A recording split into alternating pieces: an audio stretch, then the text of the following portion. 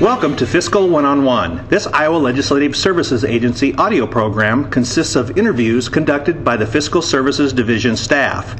Each brief conversational interview features an expert answering questions concerning a fiscal topic of interest within an Iowa state agency. The following interview was conducted on November 1st, 2012. Estelle Montgomery, fiscal analyst with the Fiscal Services Division of the Legislative Services Agency, interviewed Stu Anderson, director of the Iowa Department of Transportation's Planning, Programming, and Modal Division, regarding the role of the gas tax in funding the roadway system, the philosophy behind a gas tax user fee, the specifics of the current form of the gas tax, and the future of the gas tax as a sustainable funding source. My name is Estelle Montgomery. I'm a fiscal analyst with the Legislative Services Agency, and today we're discussing fuel taxes with Stu Anderson from the Iowa Department of Transportation. Stu, can you tell us a little bit about your experience with this? Sure. I'm Director of Planning, Programming, and Modal Division at the Iowa DOT, and I've been there about 20 years, involved in various aspects of the planning area, and our division primarily focuses on developing long-range multimodal transportation planning documents for the state of Iowa, but also doing studies, quite a few legislatively mandated studies, including studies looking at the long-range roadway needs in the state of Iowa and the sufficiency of revenues to meet those needs. Thank you very much. The first topic we're going to discuss is what does the state of Iowa need to pay for or provide with roadways? But the DOT specifically, we're responsible for about 9,400 miles of state-owned highways, and those are the interstate highways and U.S. and Iowa numbered highways. Iowa's public roadway system is almost 115,000 miles. About 90,000 are under county jurisdictions. That's the primary bulk of mileage of the total public roadway system. And then cities own about 14,000 miles of highway. So the DOT, we have a specific role in maintaining snow and ice removal, improving our public roadway system that are owned by the state. And then we also are responsible for administering the driver's license program and vehicle registration titling programs. And we also are responsible for assuring that all state and federal transportation laws and regulations are followed not only at the DOT but also across all local jurisdictions. That's a lot of responsibility. How does the DOT fund these obligations? Sure, there's three primary funding sources to the state of Iowa for all jurisdictions to support roadway improvements. Of course, cities and counties have local revenue that they receive primarily through property tax, but also in a lot of instances local option sales tax. But then all jurisdictions in Iowa receive funding primarily from the state road use tax fund. There's about $1.3 billion that comes in annually to the state road use tax fund. And then lastly, federal funding provides revenue, about $450 million a year, to all jurisdictions through different programs. So the Iowa Road Use Tax Fund is the major source of revenue for funding Iowa roadway programs. Can you please give us a breakdown of all the different sources of revenue that go up to make the Road Use Tax Fund? Sure. There are three major sources of revenue to the Road Use Tax Fund. The largest is from annual registration fees, and these are the fees that we all pay to register and license our vehicle every year. And that generates about $510 million a year, about 39% of total Road Use Tax Fund revenue. The second source of revenue into the Road Use Tax Fund is fuel tax. That generates about $440 million a year, which is about 34% of total Road Use Tax Fund revenue. Then the third major source is what's called the fee for new registration, and that is the 5% fee we pay when we purchase a vehicle. So it's 5% of the value of the vehicle that we purchase. And so that's just collected at the time of purchase, and that generates $270 million a year, about 21%.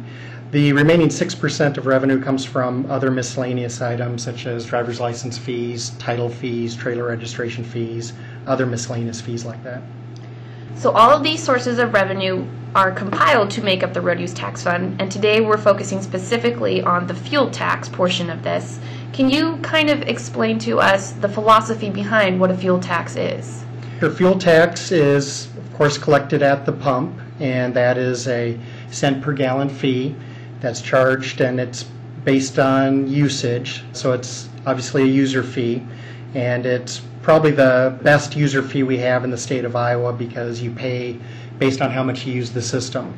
Our registration fees we pay whether we drive 1,000 miles a year or 15, 20, 25,000 miles a year. But the fuel tax is truly a user fee based on how much we use the system. Are there any more advantages to having a fuel tax help fund the roadway system in addition to being a user fee? One of the biggest advantages of the fuel tax is that it is a fee that is collected no matter who uses the system. So it's paid by Iowans and it's paid by non-Iowans. Our registration fees are paid by Iowans primarily, although commercial motor truck carriers do pay a prorated registration fee, whether they're based out of Iowa or not. But primarily fuel tax is the best mechanism to collect fees from non-Iowans. And that's important because Iowa, being in the middle of the country with major interstates running across the state, both north and south and east and west, has a lot of out-of-state travel on the system. We've estimated that about 20% of all the travel in Iowa is from non-Iowans. When you look at the revenues they're generating, it's closer to 13%. So there's a disparity there, which is a disparity the legislature has recognized, and in some of the studies we've done, they've asked us to directly look at what mechanisms exist that can more equitably collect revenue from out-of-state users on the system. And fuel tax is the best way to do that. So Stu, when an Iowan goes to purchase their fuel at the pump, can you please explain to us their options that they have available and what the rates are for this fuel tax? Sure, there are three primary fuels used in Iowa. Gasoline, of course, ethanol blended gasoline, which I'll use the term gasohol for that, and then diesel. There's also some minor fuel uses out there that are becoming increasingly significant, but still pretty small compared to those others, such as compressed natural gas, liquid natural gas, and of course electrically powered vehicles, which is causing some other issues about road use tax fund revenue. But those three major sources, gasoline is taxed at 21 cents per gallon, ethanol blended fuel or gasohol is taxed at 19 cents per gallon, and then diesel is at 22.5 cents per gallon. These are, if it's my correct understanding, these are fees that are assessed on top of the actual price of the fuel. And in addition to what the state of Iowa collects, isn't there a federal tax on top of that? That's correct. These are all included in the price that we pay at the pump. For gasoline, the federal fuel tax rate is 18.4 cents per gallon, and for diesel, it's 24.4 cents per gallon. And this creates the total price that the consumer pays. That's correct. Can you tell me the last time that these fees were increased?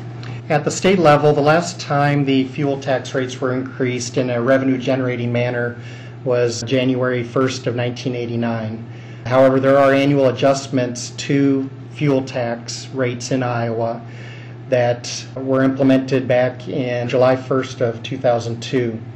And those adjustments were implemented to account for increasing sales of gasohol in the state of Iowa. When the gasoline tax rates were adjusted back in 1989, the rates at that time were 20 cents per gallon for gasoline and 19 cents per gallon for gasohol. But at that time, the volume of gasohol sold in Iowa was much lower than it is today when compared to the volume of gasoline sold. But over time, the volume of gasohol that's sold in Iowa has increased. So with that increase at a lower gas tax rate, it had a negative impact on road use tax fund revenue. Until about 2002, that was in place at those fixed rates. But then the legislature, seeing that it was having a negative impact on road use tax fund revenue, adopted this adjusting schedule that is recalculated every year, and it looks at the percent of total gasoline and gasohol sales that are gasohol or ethanol-based blended fuels. And as that percent of ethanol blended fuels increases over time, there's an adjustment annually, and that adjustment up until today has resulted in increases in the gasoline tax rate to the point where we're at 21 cents per gallon now. The share of gasoline and gasohol that total sales that is gasohol based is about 73% right now, which puts it at the rate we're at today, which is again the 21 cents per gallon for gasoline and 19 cents for gasohol. And that's because we're within that 70 to 75% range. If that were to increase beyond 75%, then we would start seeing the gasoline tax rate lower and the gasohol tax rate increase. The schedule, a variable tax rate schedule, is scheduled to end in the Code of Iowa on June 30th of 2013. So, Stu, how does Iowa's fuel tax rates compare with neighboring states, specifically for the price that the state collects at the pump, but also their relationship to incentivizing ethanol use? Sure. If you look at all of the surrounding states to Iowa, Iowa has the second lowest fuel tax rate for gasoline. Only Missouri has a lower tax rate. In terms of the adjusting tax rates for ethanol, blended fuels, or gasohol, only South Dakota also has an adjustment or a lower tax rate for gasohol blended fuels. And so there's only 2 states in the country that have that lower rate for gasohol-based fuels in the country, and that's Iowa and South Dakota. How much would you say the average Iowan pays a year in fuel tax? If you assume the average Iowan drives 12,000 miles a year and they get 25 miles per gallon in their vehicle, then their annual tax collected for gasoline tax would be about $100 a year. And what we like to compare that to is if you assume driving your car is like paying a utility bill, or if you view the transportation system as a utility and you pay $100 a year for the state gas tax rate, if you compare that to other utilities like your water sewer bill, that might be closer to $500 a year, or if you think about how much you pay on your cell phone, you can pay a lot more than that. Cable, internet, electricity, gas, all a lot more expensive than $100 per year. Now that we know how these funds are collected, can you go into a little bit on how the fuel tax is used as part of the larger road use tax fund distribution for paying for Iowa's roadways? Right, the fuel tax is collected at the pump and submitted to the road use tax fund to the treasurer's office, along with the other revenue sources. And those are collected continuously and then distributed on a monthly basis by Code of Iowa formula to the DOT and then Iowa's counties and cities. And then those funds are available for use. One of the unique features of the road use tax fund in Iowa, and we're fortunate compared to other states in the country, is that the great majority of the road use tax fund revenue in the state is protected by the state constitution, in that it can only be used for the public roadway system, improving and maintaining the public roadway system. The 3 major sources, the fuel tax, annual registration fees, and the fee for new registration, are all protected by the state constitution and cannot be diverted for non-roadway uses.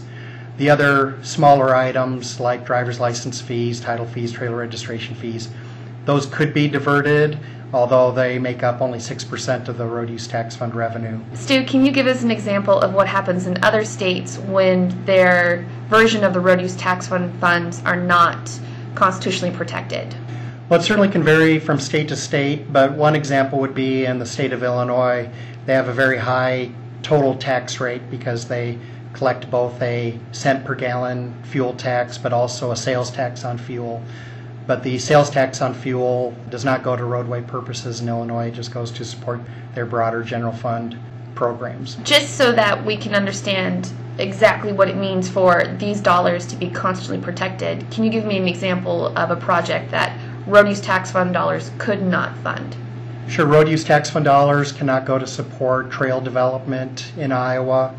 There is funding at the state level for trails typically, but it's an appropriation annually from the Rebuild Iowa Infrastructure Fund, which is gambling revenues, and not from the road use tax fund. Road use tax fund revenues cannot go for other modes of transportation other than the roadway system. How has the fuel tax revenue changed over the years since it was last increased in the late 80s? The fuel tax, as we discussed, has not been increased since 1989. In 1989, fuel tax made up about 40% of the road use tax fund, and now it's down to 34% of the road use tax fund. The reason it's a smaller share today than it was back in 1989 is because of a couple different reasons. One is that there's not as much growth in travel as there was in the 1980s. With the recession, especially in recent years, we've seen travel even decrease 3 or 4 years in the last 5 years. And we also are seeing tremendous growth in fuel efficiency of the fleet with new CAFE standards. That's been having an impact on the fuel tax revenue that's collected.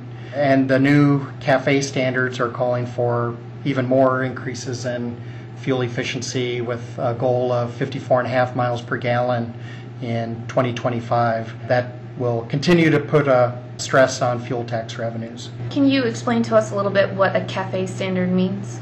Sure. CAFE standard is corporate average fuel economy, and those are standards established at the federal level, and automakers have to meet those standards with the new model fleet every year based on what the goals are laid out.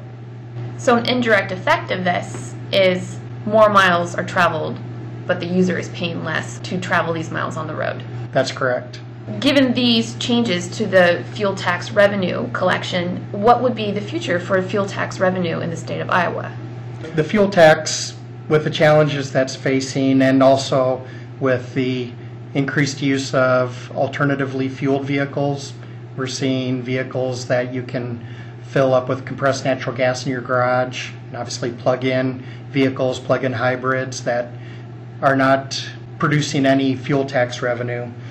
We're seeing a lot of challenges in the future with fuel tax revenue as a long-term sustainable source. So there's been several studies, both in Iowa and nationally, looking at some alternative funding mechanisms. In fact, the University of Iowa received a multi-million-dollar grant at the federal level several years ago to do pilot studies across the country looking at a system that would assess fees based on how many miles are driven by a vehicle. So that would be independent of the fuel used by those vehicles. So there's other studies going on. Minnesota's doing a study right now. Some states have moved into some larger pilot studies, particularly in the West Coast. Oregon is a leader in the country, and they're looking at a per mile driven system. Stu, can you give us an example or explain a little bit more on how these fuel tax issues impact other revenue streams? The fuel tax is a challenge at Iowa level, but it's an even larger challenge at the federal level. The federal funding that goes to states is generated from the Highway Trust Fund, and at the Highway Trust Fund, over 90% of that revenue comes from the federal fuel tax. So it's much more susceptible to these challenges with the long-term sustainability of fuel tax revenue.